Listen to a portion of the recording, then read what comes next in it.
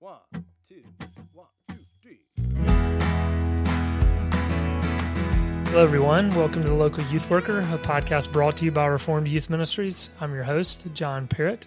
This is episode number 430, and I'm here with Linda, Scott, and Lynn.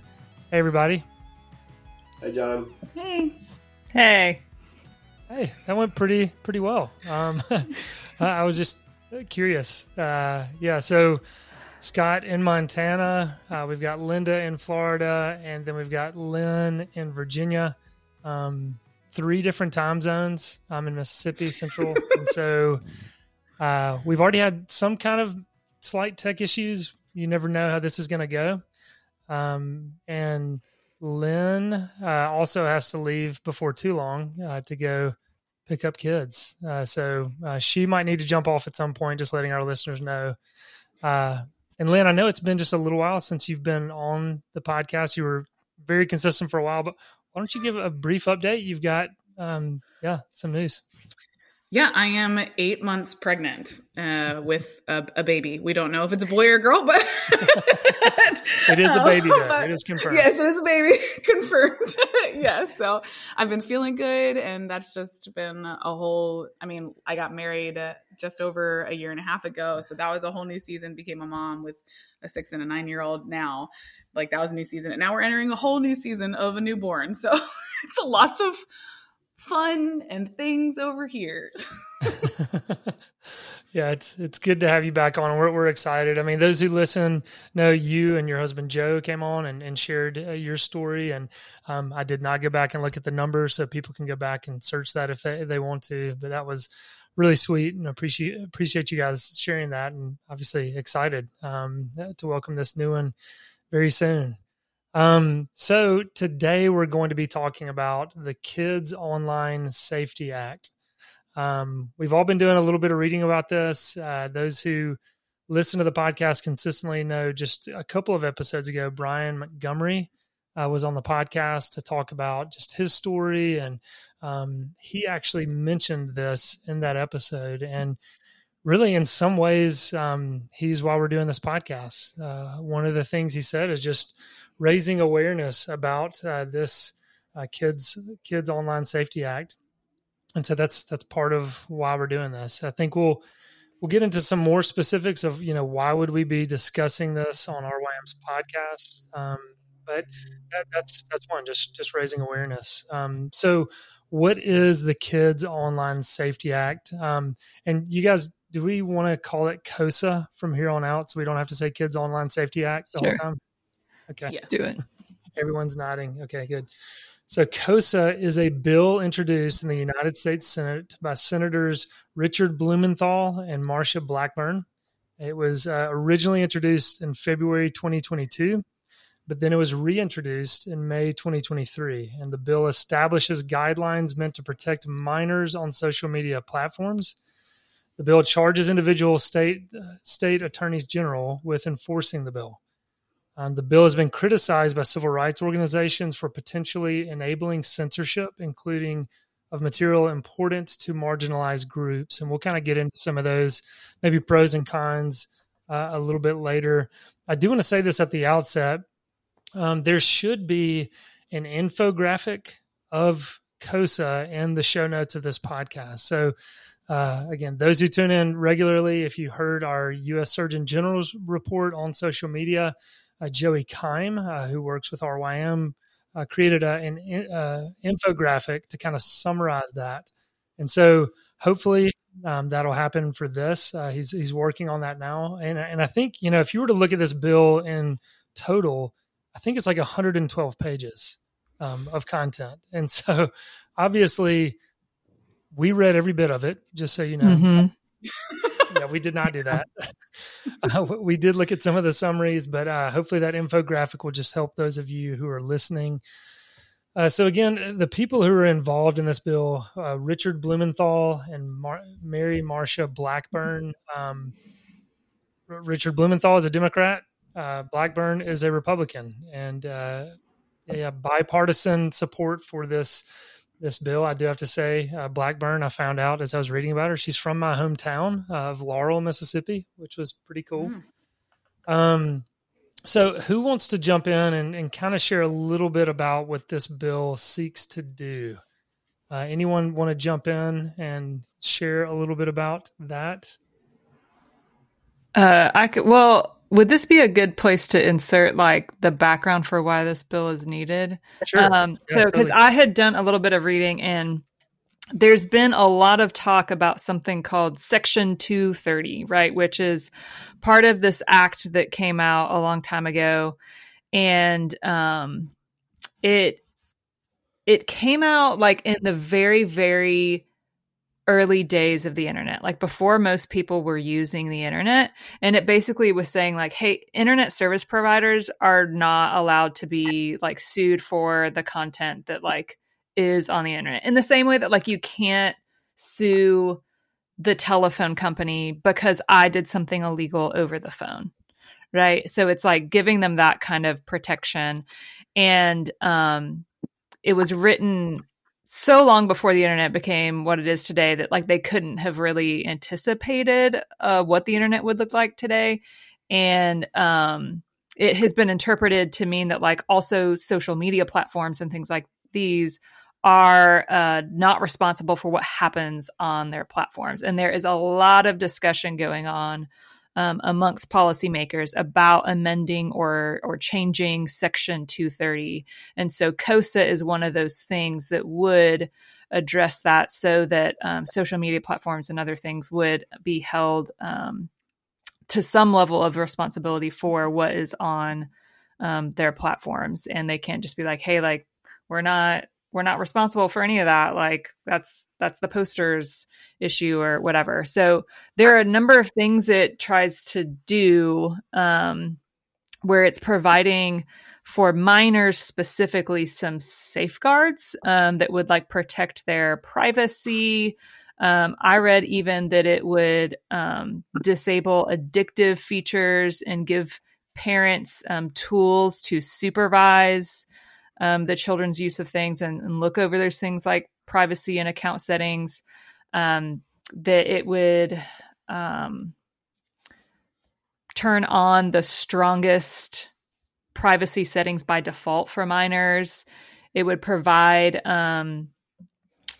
parents and children ways to report harm, and would make it so that facilitating products or services, like advertisements for products or services to minors that are age restricted, would not like be able to happen. So things like advertising gambling or tobacco, whatever, to people who are underage, like that would be restricted from happening.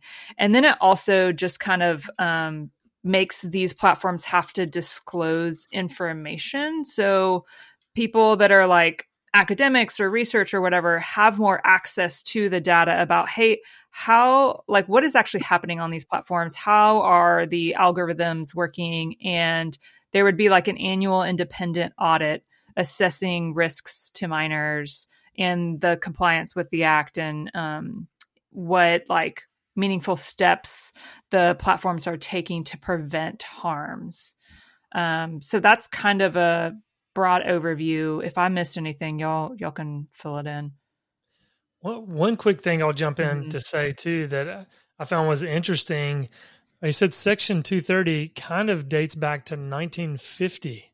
And it said when bookstore owners were being held liable for selling books containing obscenity, which is not protected by the First Amendment. One case eventually made it to the Supreme Court, which held that it created a chilling effect to hold someone liable for someone else's content. And so they said even kind of way back then, so 1950s, and you're talking about bookstores and libraries, and you're kind of the early origins of that now being applied to social media and the internet is just absurd to think about. But, obviously there are good motives for the Section 230 and good protection. It's just, most likely something different that needs to be applied to social media.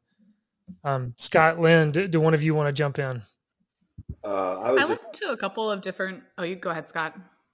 Well, I was just, as Linda was sharing all that, excuse me, it reminded me that,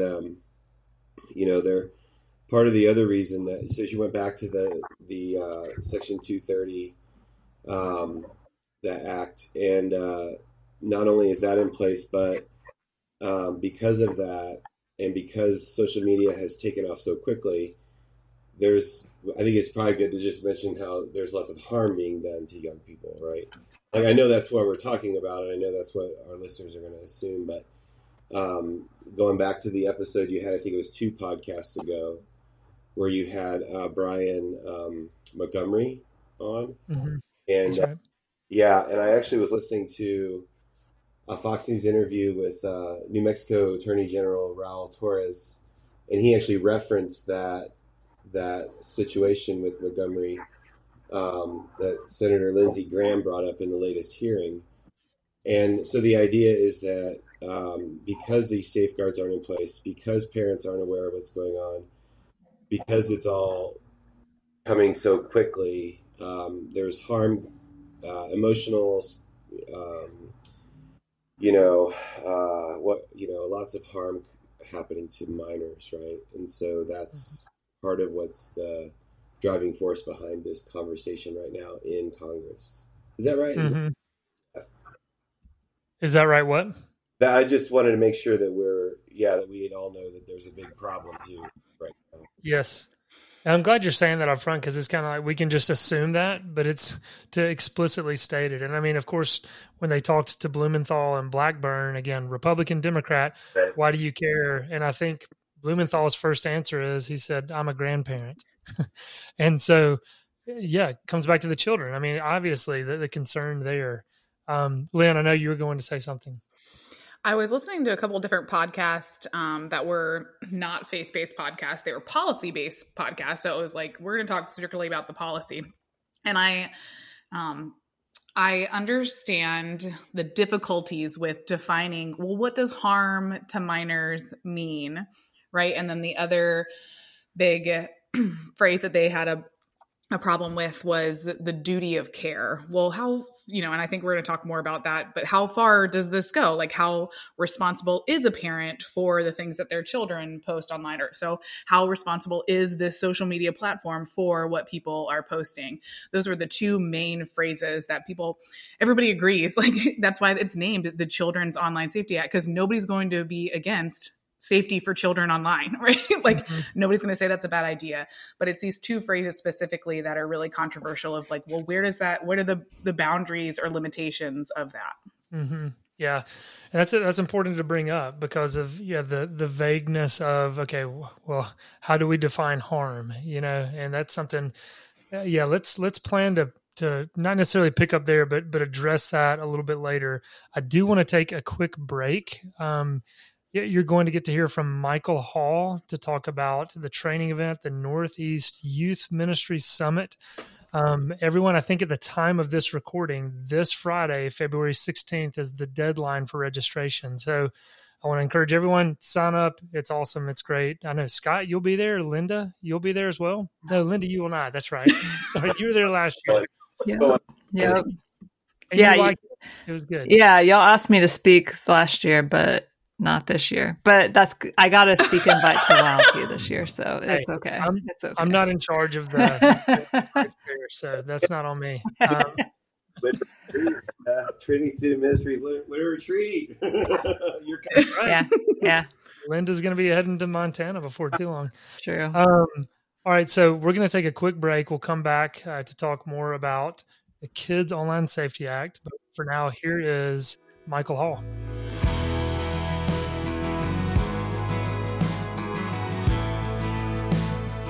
Hey everyone, it's Michael Hall from RYM, and I want to invite you to join us at the 2nd Northeast Youth Ministry Summit, coming up March 4th through the 7th in beautiful Ligonier, Pennsylvania. Whether you are a seasoned veteran or brand new in youth ministry, serving full-time, part-time, volunteer, or a parent, we have assembled an incredible slate of experienced practitioners and trainers to provide you biblically based and practical youth ministry training. On top of plenary sessions and seminars for this year's theme, Cultivating Wisdom and Discernment, there will be numerous additional workshops covering a wide range of practical topics to bolster your efforts in youth ministry. But the Youth Ministry Summit is so much more than an opportunity to get great content. It's also incredibly important to us to serve you as a person. You see, in addition to being the greatest area of ministry, hey, you all know it's true, youth ministry may also be the most challenging. Toward that end, at the summit, we want to create space and opportunity for you to connect with other youth ministry leaders and encourage you with the gospel through the preaching of God's word and worship. Lastly, we understand that cost is a big deal. There may not be a better all-inclusive event out there. You can get all the training, 3 nights, lodging, and meals for only $399, with commuter and college student pricing even lower. For more information and to register, check out the website, nymsummit.org. I hope to see you at the Northeast Youth Ministry Summit.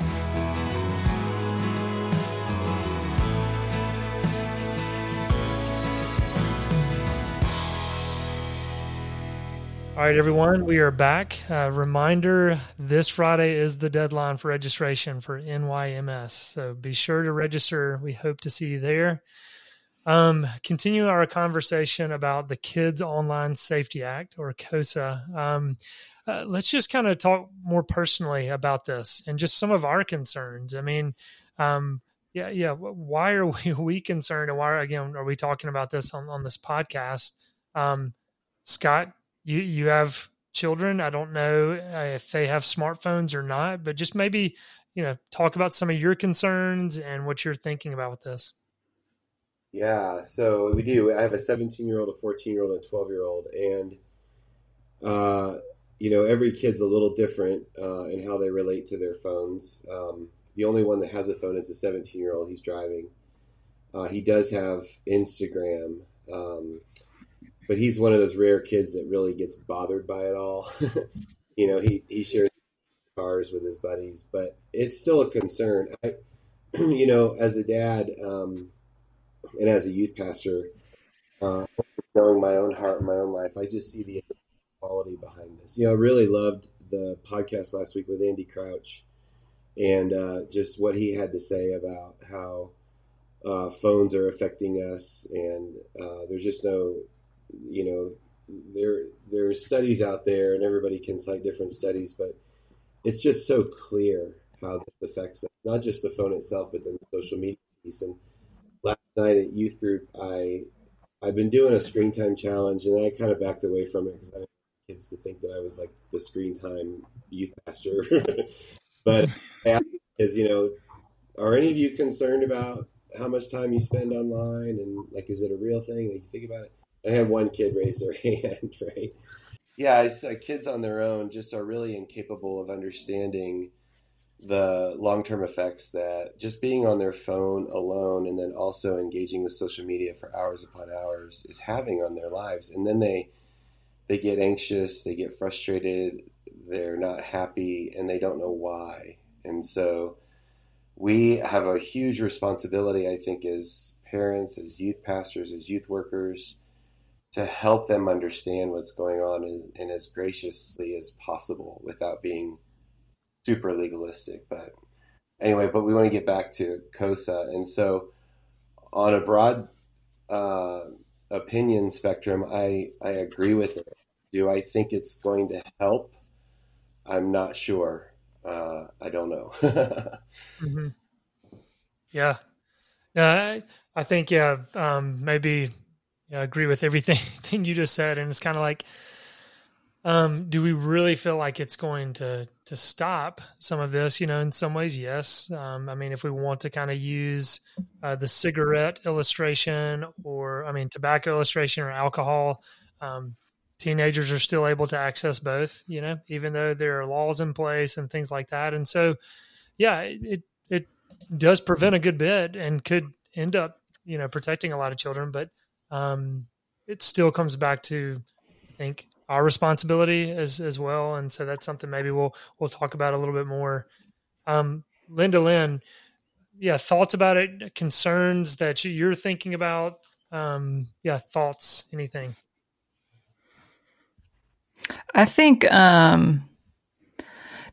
there's so much we covered in the episodes about the Attorney General's report on social media, and that recent episode with Andy Crouch, that gives a lot of information about harms to teens from social media, and not to mention the episodes you've done with Brian Montgomery about the sextortion trends, and his son is definitely not the only one who has dealt with that. But the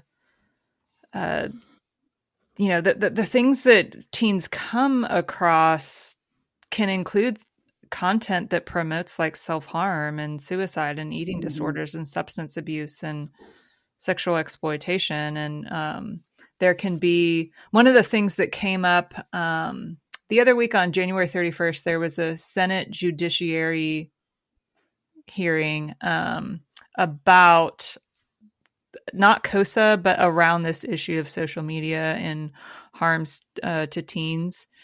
And one of the big things that came up was all of this harm. And I'm losing my train of thought. There was something specific I was going to say, but they pointed out a lot of things there. What was interesting was that there were CEOs from 5 different social media organizations there. And Snapchat and X both support COSA. Meta, TikTok, and Discord would want changes to it. It was interesting to note that Zuckerberg, who is head of Meta, obviously, doesn't act, like he pointed out at some point, he's like, I don't think the evidence actually supports the conclusion that social media contributes to teen mental health issues. He said it basically like that. So it's like there's some social media companies that will on their own say, okay, yes, this is causing harm to teens, and then others that like will not make the changes themselves for it. So that was just interesting to note.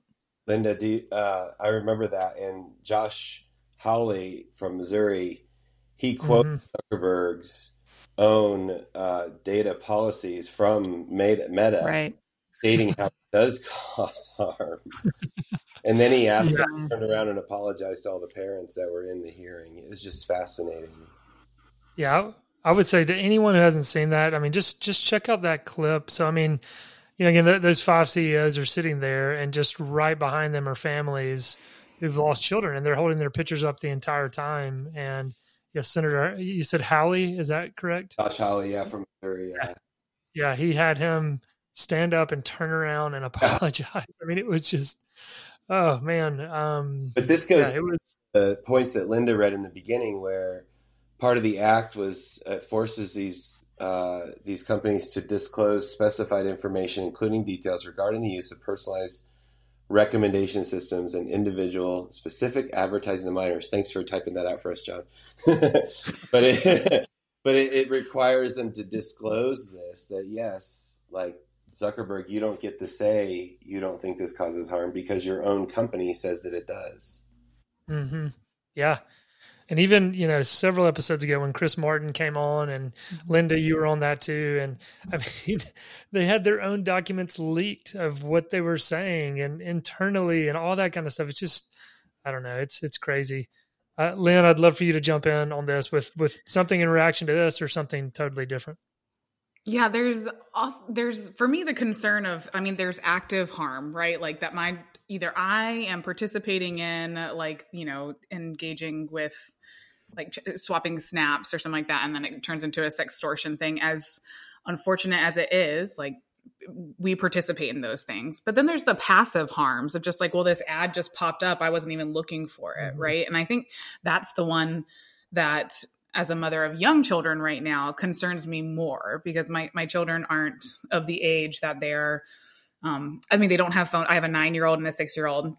And so like we were talking about earlier, my son watches another friend of his on the bus play these video games. And then this ad popped up for a rated R movie while he was playing this game. And my son had nightmares for like the next week. Right. So on such a low level, that's such a passive harm of he wasn't even trying, like the device wasn't even in his hand and he was harmed. Thank God it was just nightmares at night, And so I think that's also like the tricky part of that definition of like, well, what are we actively participating in and what is coming at us? And just even in the whatever the discovers part of Instagram or whatever it is, like I was reading another article about how part of the TikTok algorithm, the mystery that it is, but of course they see how long you spend on a post or a video, and that's what they base the other content on. So if you're scrolling and you stop somewhere and you're talking to somebody else, like they just assume that you're interacting with that. So you're going to see more of that, whether it's relevant or not. And then who knows where that leads, but it was, it's those kind of passive things that worry me of like, well, this I have even less control over. Well, what am I actually interacting with? Mm-hmm. Yeah. And that's such a good point, Lan. And I was reading an article too. This, I don't think was a Christian article, but this female was sharing how she just got in a porn addiction. And she was saying that her mom was a borderline helicopter parent. And she's like, she had me, eating all the right, fruit and vegetable balance. Like she was very in her life. And she said when she first started looking at pornography, I think they were in the same room together, but she was across the room, like sitting in a recliner and she was sitting on the couch. And that's just how it started. And she's like, here I had a mom who was very proactive and I was still able to get around her and just subtly got into that. And then, led to an addiction. And so it's just, to your concern, it's like, man, this thing is so pervasive and it's so just dominates so much of our lives. And so, yeah, but let's dig into some of the harm a little bit more, because to me, the critique is this is where there's it's kind of vague at times, but to me it just seems like there's so much that we could agree on that no one's going to debate. I mean, suicidal ideation, self-harm, suicide. Okay, yes, everyone's concerned about that. Bullying, cyberbullying. Okay. I even understand there could be some gray area. Okay. Is this just friends joking around with each other or is this something more serious? And you might have to parse that out a little bit, but what are some thoughts there of just the concerns about harm and some of the vagueness that's in COSA? Anybody want to react to that? Talk about that a little bit.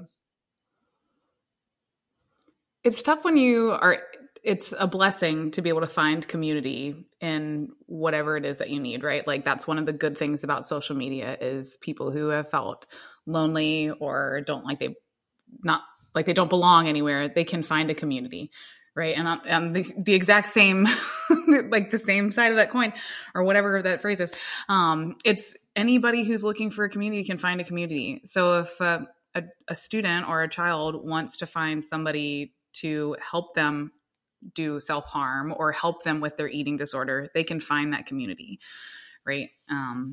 Those kinds of harms of, well, this is a really great thing that everybody can find somewhere to belong. And then the flip side of that is like, yes. And even they're like the bad voices can chime in and tell you, oh, well, this is how you can get it past your parents, or this is how you can do this, or this is better than, those kinds of harms are waiting in the same kind of community that can be so beneficial to say like, no, don't, you are important. You are valued. Like, don't commit suicide. Here's like help or whatnot.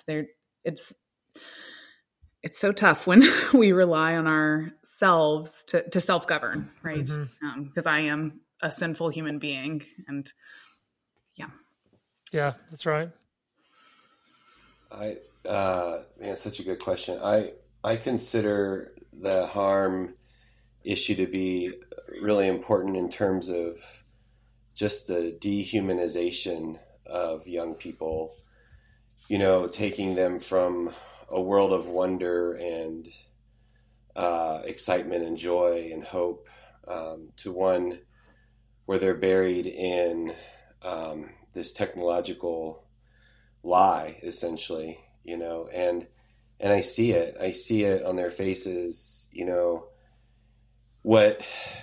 what used to be the things that bring us joy, something as simple or mundane as going on a bike ride or tending to a garden or making a meal, it just becomes difficult. It was already difficult to convince teenagers that those things bring joy. And now, to compete with this digital world on a Wednesday night or whatever night your youth group meets, or, it's so difficult. And you can just see it, like they're just looking for the next possible way to get back online a lot of times. And it could be something from playing games on a bus, or it could be looking at social media, or it could just be texting back and forth. But it's something that's, I have kids that, their daily average is 7, 8, 9 hours a day on their phone. That means they're looking at the screen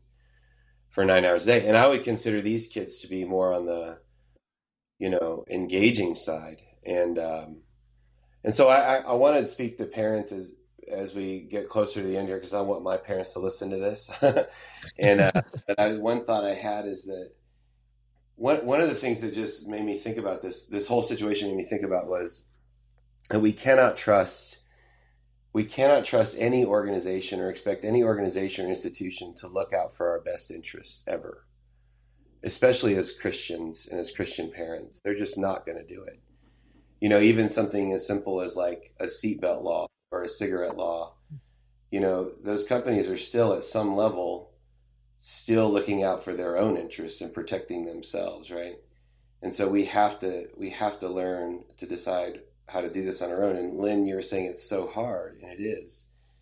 And that's where the church and Christian accountability and all of this, like we really are called as Christians to live a wholly countercultural way, and we can do it, but it's going to take a lot of work. It's going to be very difficult. Mm-hmm. And the Safety Act isn't going to be the thing that I don't look at the Safety Act. I'm glad for it. I think it's going to protect families, but it's not going to be the thing that protects the families in my church, right? In our church. Mm-hmm.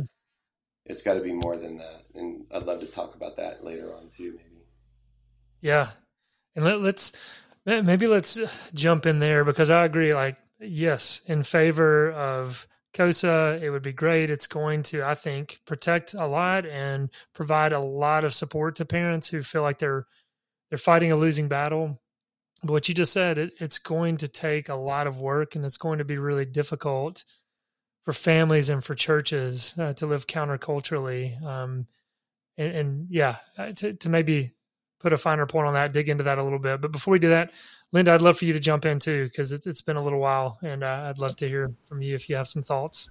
Yeah, I had myself muted there for a while because the ice cream truck was going by my window. So I don't know why my neighborhood is so popular for this ice cream truck. But yeah, one of the things I was thinking about, as Scott was describing some things there, there's a sense in which you look at teens that are spending so much time on their devices, and it almost feels like they're living out a version of like Ready Player One or The Matrix or something, where they're choosing this like surreal, like technological world instead of the real world, except we're not living in that like dystopian reality where like the real world is like so sad. It's like, here's like, yes, the world is broken, but also like we have the greatness of God's creation, and it's not all crashing down right now, And so what is it that makes them keep running back to this technological world instead, when what it offers is so easy for them to run to, but it's actually so, to use a word that like Andy Crouch used the other week, it's so thin. What it offers them is not great. And I was even reading an article, it was like a research thing earlier today, talking about how Gen Z doesn't like the direction TikTok is headed because of the TikTok shop stuff that has come out in the past several months. And they have been spending less time on TikTok, but that's still like the top app. And one of the reasons they stated in the research is because like there's a lack of a better option. It's just like, well, I just kind of have to deal with it. And I read that and was like, I just wish that like that were not the truth of the situation, that like teens could look at it and be like, you know what, there is a better option. It's like real life, and it's like fellowship and all that God has made us for. So yeah, like definitely in a broader sense, right? Like a bill can never address all of that and can never show people the way to life. But I don't know, but there are other things that it can address to mitigate further harms, right? And I don't know if we want to go into some other things, but just as I was like reflecting on all of the kind of topics around this, I thought like, okay, like here's some biblical perspective. Like, can I go into some of those things that I added to our document? Yeah. So absolutely. And I know before too long, I'd love for Lynn to jump in because she's going to have to jump off too, maybe early. So, but yeah, go ahead with that. That sounds great. Yeah. So, I mean, you know, regardless of whether we say COSA is the way to do this, like I would say these things from a biblical standpoint. Like we as Christians, we see value in bringing the truth to light, in there being transparency and like what is going on in these platforms, how these algorithms work and all of those things, transparency in the research that's coming out about how it's affecting teens. We know biblically that we are called to guard and speak up for the weak and vulnerable, and I would put teens in that category. We know that we are called to see people as image bearers of God, that we are called to love, and not as products to collect information on, which is what social media platforms do. They see us as the product and they collect information on us in order to maximally monetize each one of us. And that is not how we view human beings. We view them as image bearers to love. And we also, I think I've said this on a previous episode, we value the health of our children above profit. The holistic well-being of our children is more important than profit. And if something like this goes into law, like social media platforms will not be able to profit as well as they have been in some ways, like off of teens. And they probably won't like that, but we think that that's a good thing. So, you know, because the more they can maximize our usage of their platforms, the more they can make off of us, right? So they are literally the product that social media is selling to advertisers is the user's attention, right? And so when it comes to teens, we're talking about they are trying to sell teens' attention to advertisers. And we are saying, okay, we don't want that to be able to happen in just any way. We want platforms that actually prioritize the well-being of our children before they just prioritize their own profit. Mm-hmm. Yeah. Mm-hmm. That was well said, Linda. Lynn, I know you're going to have to jump off, so jump in with anything you got, any thoughts, and then just step off when you need to. Okay, great. Lynn, I think that was so, when you said like, you know, maybe there will be a time where all these things are banned and they're like, these laws are passed and, social media platforms have to change the way they, you know, monetize attention or whatever it is. None of these things, right? Like self-harm, this misuse of our children and even image bearers, none of that's going to fully be gone until the Lord comes back, right? So when one of the questions John had us think about was, well, what are we as youth workers and as parents and leaders, like what should we do? I mean, that calls us to pray, like thy kingdom come even more, right? Like if not for my well-being, for my students' well-being and for these other people well-being, right? So thy kingdom come. But until then, what do we do? Right. And, I'm encouraged and I would hope that others would be encouraged. I think sometimes it's easier to jump into a conversation that's going on than it is to start a conversation.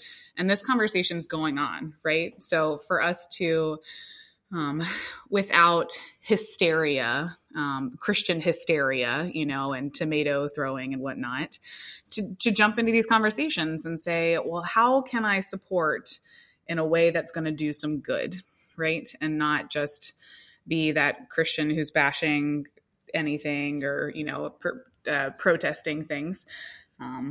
So what can we do to join the conversation and move it forward, and with great hope that one day all of these things will be redeemed, whether there's a law or a Lord.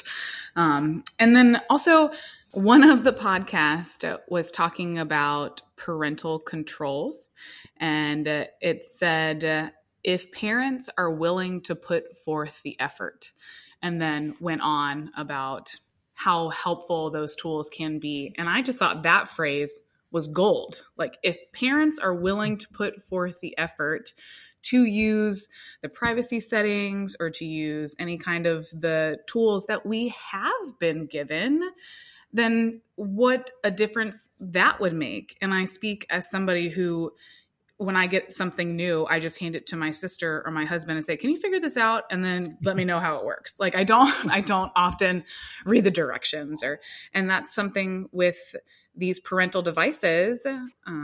As my children might just grab my phone or something like that. Like, I need to learn how to use these. I need to be willing to put forth the effort and be willing to, spend my time in that moment, so I don't have to spend my time in other moments of, well, I didn't use these when I could have, and now some of these things have happened. And it's not a total blockade, right? Like, it won't stop everything, but I should use the tools I have been given, just like I would in any other situation of, well, use the resources that you've been given. So that would be my encouragement to parents and youth workers, to educate themselves of, well, what tools do we have now that we're not utilizing, instead of waiting for another law, or instead of waiting for more tools to come around that we may or may not utilize. Mm-hmm. Yeah. No, Lynn, that was well said. And yeah, I agree. I mean, just putting forth the effort there. And I speak as one who gets so wearied by all of this. And I'm just thinking, I don't want to have to learn this new technology. I don't want to know it. I just, say no to a lot of things, which sometimes that can be a good response to new technologies. But yeah, putting forth that effort is just such a good word, because so many of the parents that are listening to this are just so beat up and wearied over this this conversation. But I think that's a good word. And so, as we start to maybe land the plane on this, Scott, I'd love for you to jump in, talk about youth workers and parents. Linda, youth workers, parents, kind of thoughts, words to them, responsibilities that they could, take in this matter. Yeah, I was thinking as Lynn was talking that, when she's talking about parental controls, you're talking about the controls on the devices, but the first control we have as parents is to just not get the device. And I think that, parents need to be encouraged that that's okay. We're kind of in that, so this is going to date me. My neighbors have a pickleball net, and we like to play pickleball every once in a while. And there's an area. There's no shame in that. There's no shame in that, man. All right. There's an area you're not supposed to be, which I guess is called the kitchen sink, right? And it's also kind of like in tennis, there's also like no man's land. But the point is that right now, I think that for many parents, especially if they have kids that are approximately the ages of like 12 to 17, I think we're kind of in no man's land. We're in the kitchen sink where we allowed them to have something, an iPad, an iPhone, because we weren't aware of the harm that it was causing or was going to cause. And so now we have to do a lot of really hard work, and the hard work is mostly in the relationship with those children. And talking to them about this harm, talking to them about this struggle, so that they can understand what's happening, right? But for those that have kids that are mostly 12 and under, I think there's a wonderful opportunity here for you to have the freedom to continue to say no as long as possible, and even adapting this new technology. I think Andy Crouch said, you know, when do you get a phone? He said he's 54? He said 53 is when he should have gotten a phone. and I think that we just want to be really careful about that. So that was one. The other is we had this phrase we used to use at camp when I was a counselor in Missouri, and it was we used to say, what we do in moderation, kids do in excess. And what the director meant by that was, if you're goofing off a little, kids are going to goof off a lot.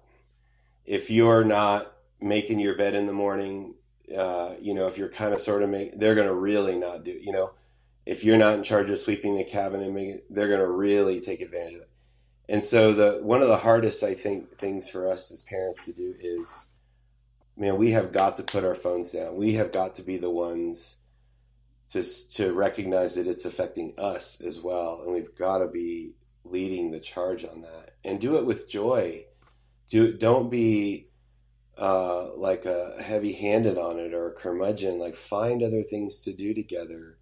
Have those conversations at dinner, play games, go on walks. I mean, whatever you need to do, but have joy in it, and you've got to put it down first. So I just really think there's an opportunity here for parents of younger children, I think. Yeah, no, Scott, so well said. And just, your point too, is you were talking about being in the kitchen or whatever, and just kind of, relating that to how we just gave devices to kids without even thinking about it. You saying that made me think of a quote by Jonathan Haidt in his book, The Anxious Generation. Scott, not to rub it in, I know you're trying to get that book, and it's not out yet. Pictures of it or something. So look, he says this. He says, children born in the late 1990s were the first generation in history whose social lives moved from the real world to the virtual world. And the move happened before or during puberty. He said, we gave them smartphones in the early 2010s, and the largest uncontrolled experiment humanity has ever performed on its own children. Just the largest uncontrolled experiment. It was an experiment, and we're learning we failed. Yeah. It was a mistake. And I mean, COSA is part of the fruit of that.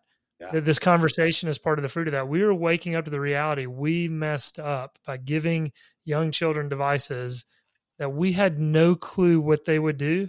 And even the creators, the 5 CEOs that were meeting with the Senate Judiciary Committee, they had no idea what their platforms were going to become. They just created them and released them, and then they took on a mind of their own. So anyway, just to your point, Scott, Linda, I would love for you to jump in. Thoughts on any of this? Mm-hmm.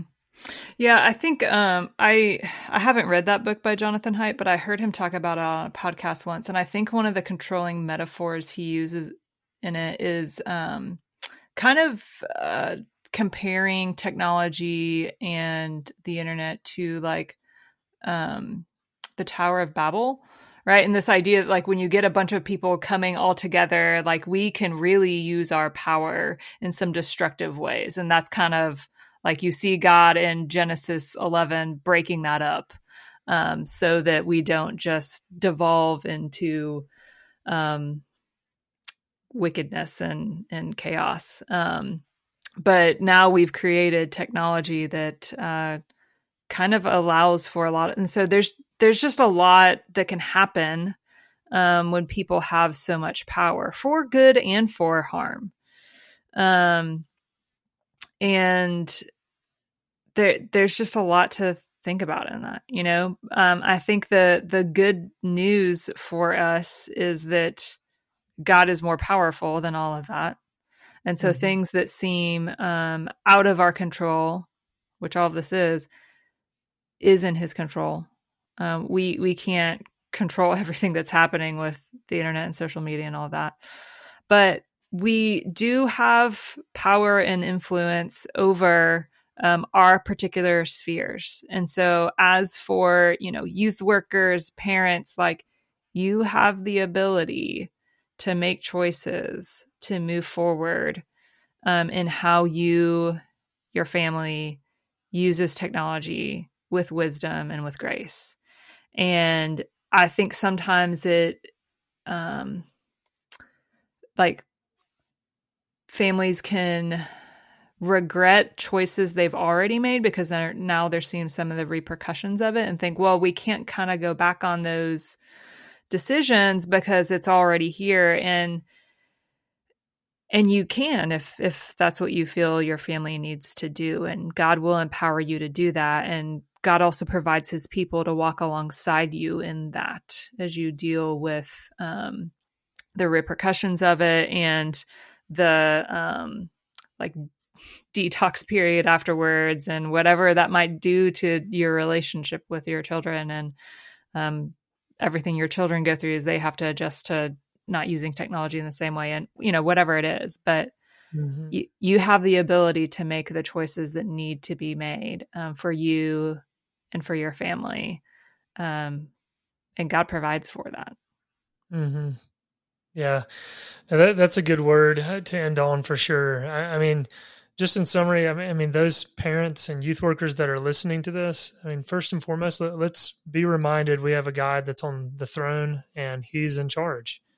At the same time, he does give us responsibility, and let this be just a reminder. I like how Lynn said, it's easier to just kind of step into a conversation than to start one, that the conversation's going, that this is, happening on this podcast. Obviously it's happening, on larger stages. And so there's talk in the culture of this. And so begin talking more about this in youth rooms, youth workers, bring people in to talk about this. You talk about this yourself in large groups and small groups with your students. Allow this not to just be a lecture, but a dialogue with them. Get them talking about it.